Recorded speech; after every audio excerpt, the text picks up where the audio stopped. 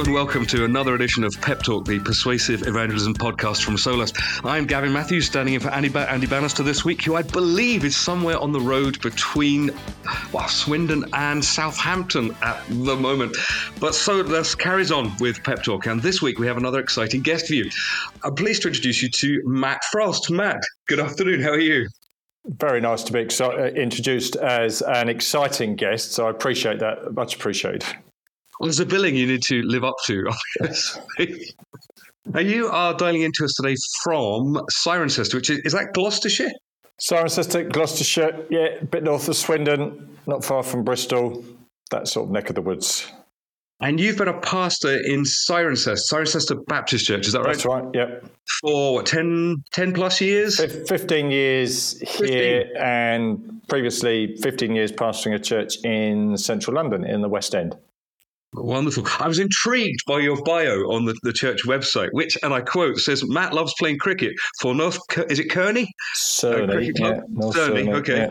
Praying for the sick, supporting Liverpool, sharing the good news of Jesus with all kinds of people, listening to jazz funk, bringing change, watching films of all kinds, and chatting with God. Well, that's quite a CV. I like that. That's good. And they're all true. It's not, I think all of those are reasonable. I'm not playing cricket at the moment. It's the wrong time of year in the UK. But I've been watching Liverpool and listening to jazz funk. And marvellous.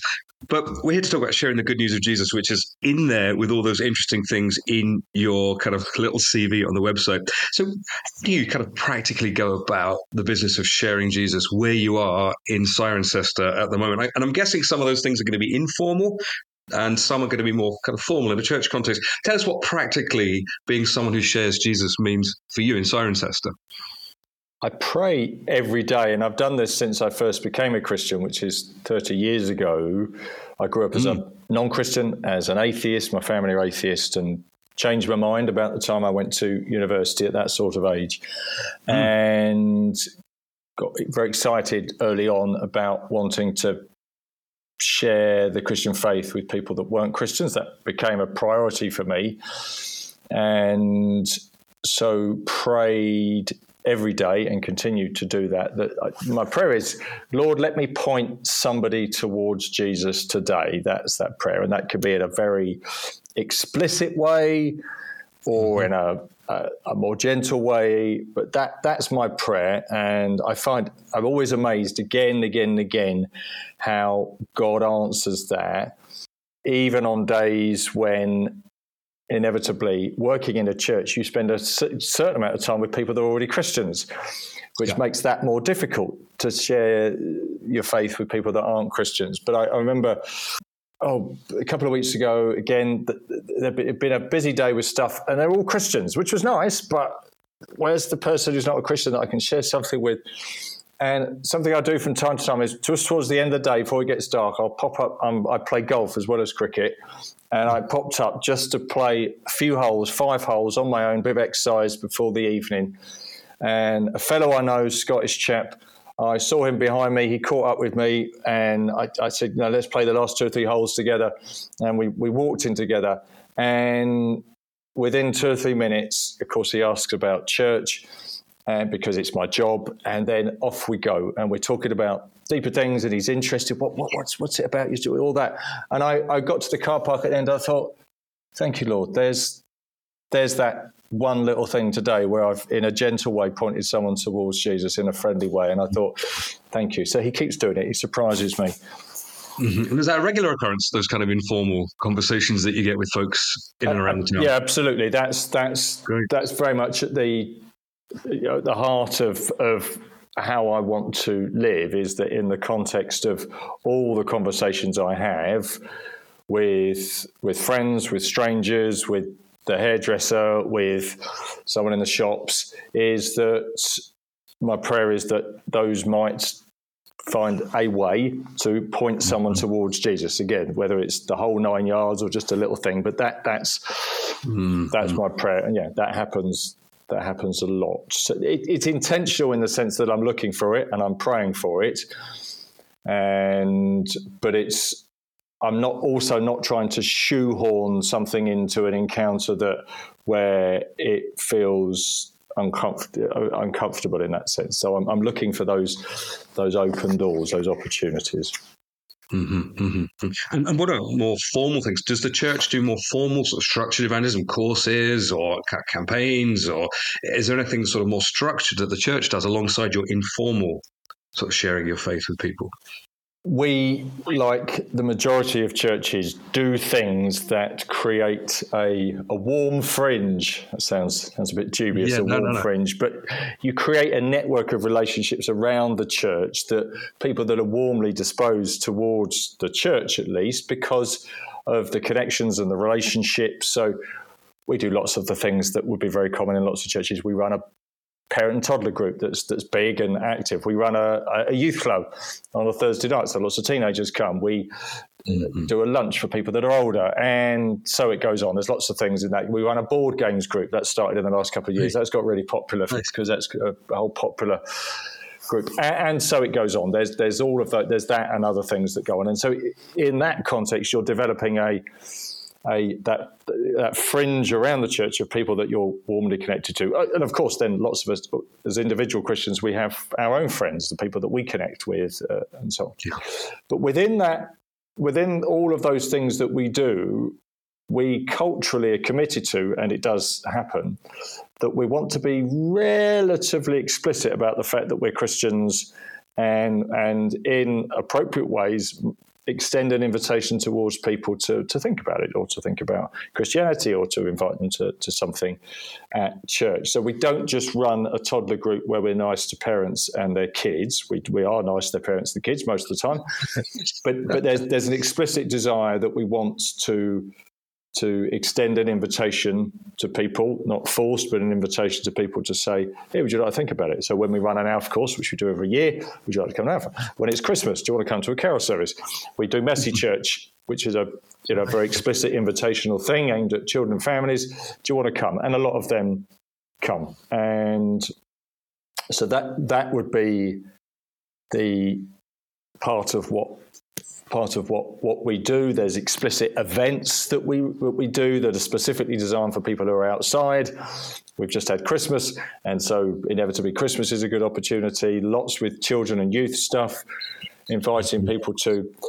And then but perhaps the biggest thing is culture. It's a culture where we seek to encourage Christians to be doing the sort of thing that I described in my little story at the golf course, that becomes a part of our day-to-day, or at least week-to-week or month-to-month life, that we have an expectation that, I might chat to someone at work. I might invite a friend to come along to this thing that's going on. That's a cultural thing. And that's one that we have to constantly talk about and address and encourage. But that probably more than anything is the most important thing, is that I try and encourage a culture with ourselves, but also with the whole church, of saying, let's have these sorts of conversations. When you chat someone at work and they say they're sick, have the courage to offer to pray for them for healing. And when it's Christmas, invite your neighbour to the carol service, because that's part of what it is to be a Christian. So you embed this sort of invitational culture into the church, and expressing that informally and through formal. So sounds really great. You mentioned that you were a pastor previously in London. It was a London Wall, was it? So out between the City of London and the East End, going out, not far from where my dad used to work, actually, that part of the world. So do you meet very different people in these two contexts, moving from sort of the east side of London out to Gloucestershire? And does gospel ministry look different in the two contexts and cultures that you've ministered in? And how have you had to adjust? The church I was in London was in the West End, actually. It was Soho and around there. That was area. The church now does meet over near Liverpool Street. So anyway, this is now a nerdy London. Okay. This is now a nerdy London geography conversation. So for people that aren't from London, they're getting bored. But anyway, that's fine. So you were on the West Side when you were there. Okay, that's right. So interesting. The two most obvious differences between being in the centre of London and being outside of London in a smaller place the two most obvious things are the people that you meet it's a much more international group that you get in the middle of cities. That would be true of most modern global cities in Britain and elsewhere in the world, that you get a very, very diverse, you might meet someone from Kazakhstan and then Japan and then someone from Brazil and so it goes on at any moment. And so, for example, I still do quite a lot, but I used to do a lot of street evangelism in central London, in Trafalgar Square, Leicester Square, these sort of places. Lots of just one-to-one conversations, chatting with people. And I got to the point where I taught myself to explain the gospel basically in French, because I met a lot of French-speaking West Africans from Ivory Coast and Congo. So I thought, right, I can manage French. Let's see if I can do it. So I learned the words for believe and the cross and Jesus and you're a sinner, and in French. So places like Cirencester are less mixed. It's more mixed than it used to be, but there's more of those cultures. But perhaps the most obvious difference is that people move house less frequently. Okay. So in the middle of a city, the turnover is huge, which changes the way you think about the connection between a church and our wider community, because it's turning over all the time. People move house every 6 months, constantly coming and going. Whereas in a place like Cirencester, and it's true in lots of other places, you can build much more long-term relationships with individuals and with a wider community. So, for example, our church here now, we have a relationship with all the schools in our town and some outside the town. I'm chaplain at the hospital and the little university we've got here. They're very deliberate things. They're long-term relational things in which we're praying that God would give us opportunities to share the gospel. In the middle of a very, very busy city, you're dealing with people that are coming and going. You've got to, you grab the moment. So that's the most obvious difference. Mm-hmm. That does sound like quite a shift. So working there in Cirencester, you've mentioned some of the opportunities, schools, hospitals, the university. What are the kind of significant challenges that you, and I suppose your church, are facing in sharing the gospel with the people that you're ministering to? There isn't much in the way of hostility towards Christianity or the church in most of our interactions with the people around us. And as I say, for us here, some of the institutions, schools, hospital, the local council and so on, are well disposed towards us, and we have good relationships. They like us going to visit. Lots of them come and use our building. We have a big building where people can do stuff and people rent stuff all the time. We've had a school in here today doing a tour. What do you like get up to in a church? Yeah. So there isn't that hostility. The issue in the UK, more than anything else, is you chat with someone and say, do you think there's a God? And the vast majority of people say, don't know, not sure, never really thought about it. Maybe there's somebody up there somewhere.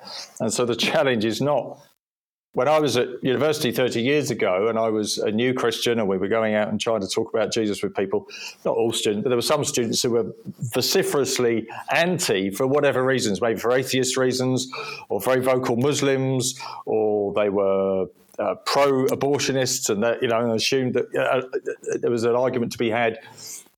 Nowadays, it's more like, I don't know, never thought about it, I'm not sure. I'd like to think there's something. So the challenge is inviting people to think about those big questions of life and to ask the questions, not that they've already thought about them and have come to a different conclusion, which would be the case if I was in other parts of the world.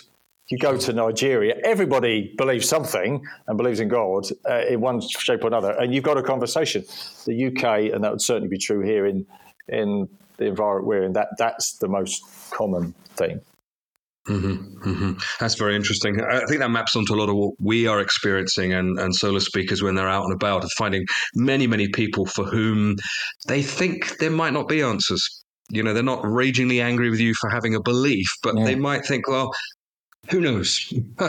What have you found that's helpful in speaking to, whether it's your friend at the golf club or someone that comes to your Alpha course, who comes in with these sort of vague, woolly notions? How do we take them a step further towards Jesus in our conversations? What are you finding that's the most helpful? Because Christianity, to many people in the West, is now something that's unfamiliar, or certainly the heart of it's unfamiliar. They'll know a few of the trappings, or they watched the coronation on TV or something last year, you know, that sort of thing. That's I think, actually a benefit, because you're not having to overcome lots of prejudices. You're dealing with people who don't know anything, really. The majority of them, particularly of a younger generation, younger than me, they're saying, I don't know. And so that opportunity to intrigue people with some of the essence of what we might call real Christianity, that a sense of a living faith in God, is there, because people are unfamiliar with that. And so I think that's a possibility. But above all, the thing I'm doing certainly my individual conversations is either asking questions or inviting them to ask questions, to say, look, have you thought about... I've just done some school assemblies with one of the secondary schools here, and did each year group. And we talked about the 5 big questions of life. I said there's 5 big questions of life. I made that up. I make it sound like it's an accepted Sounds fact. authoritative. Absolutely. There are 5 big questions of life.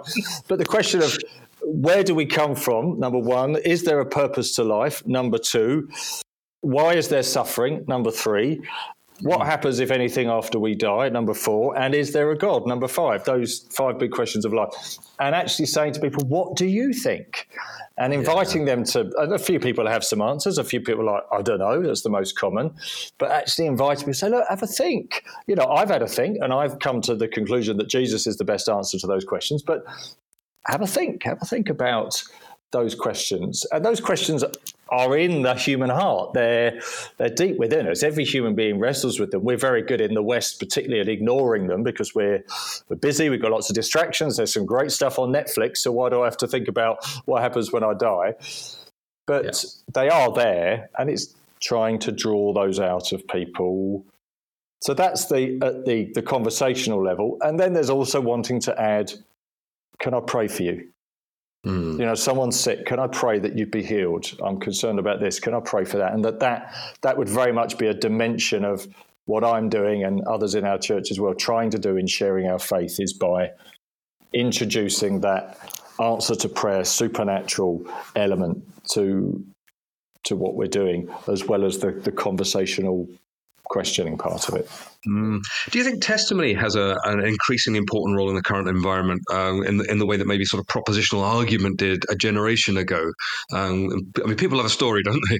Yeah. People have always loved a story, and you read through the book of Acts in the New Testament, and the testimony, particularly Paul's, he gives a number of times, both in small settings and in courtroom settings. So telling my own story, or one's own story, is essential. And then going on to, what's your story? You know, I can tell a bit of mine, because people often ask, how did you end up? Why did you believe in God? Or particularly as it's my job, how did you end up in this job? And so I can tell that story, or bits of it, and then say, what about you? What do you think about? You know, is there a God or not? Wonderful.